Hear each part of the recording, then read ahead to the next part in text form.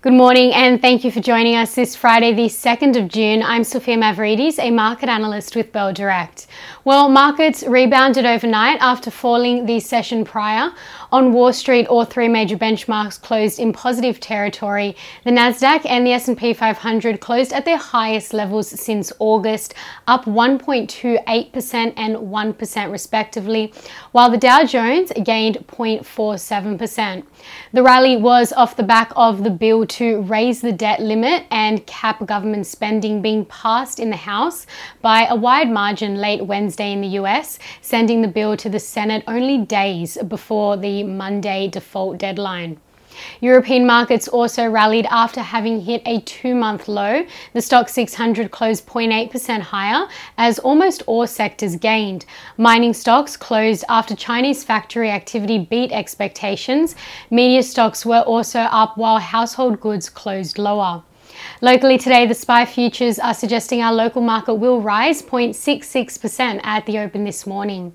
And local economic news out today includes home loan data for May, while tonight in the US, the unemployment rate will be announced.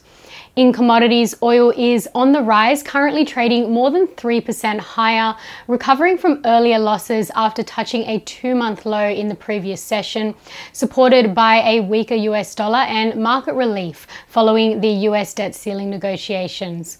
Also, OPEC Plus is meeting this weekend, so markets are awaiting potential price supportive measures.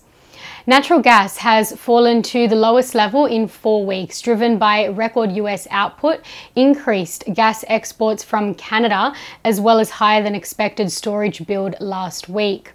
And the gold price is higher, while iron ore is holding close to a 6-month low. And to end your week on some trading ideas, Bell Potter maintain a buy rating on AROA Biosurgery, ARX, a commercial stage medical device company that operates within the complex wound care and soft tissue reconstruction sector. They reported positive FY23 results with revenue and EBITDA improvements. The FY23 performance was within guidance and largely in line with Bell Potter's forecasts. The price target is $1.75, and at the stock's current share price of 92 cents, this implies 58.5% share price growth in a year.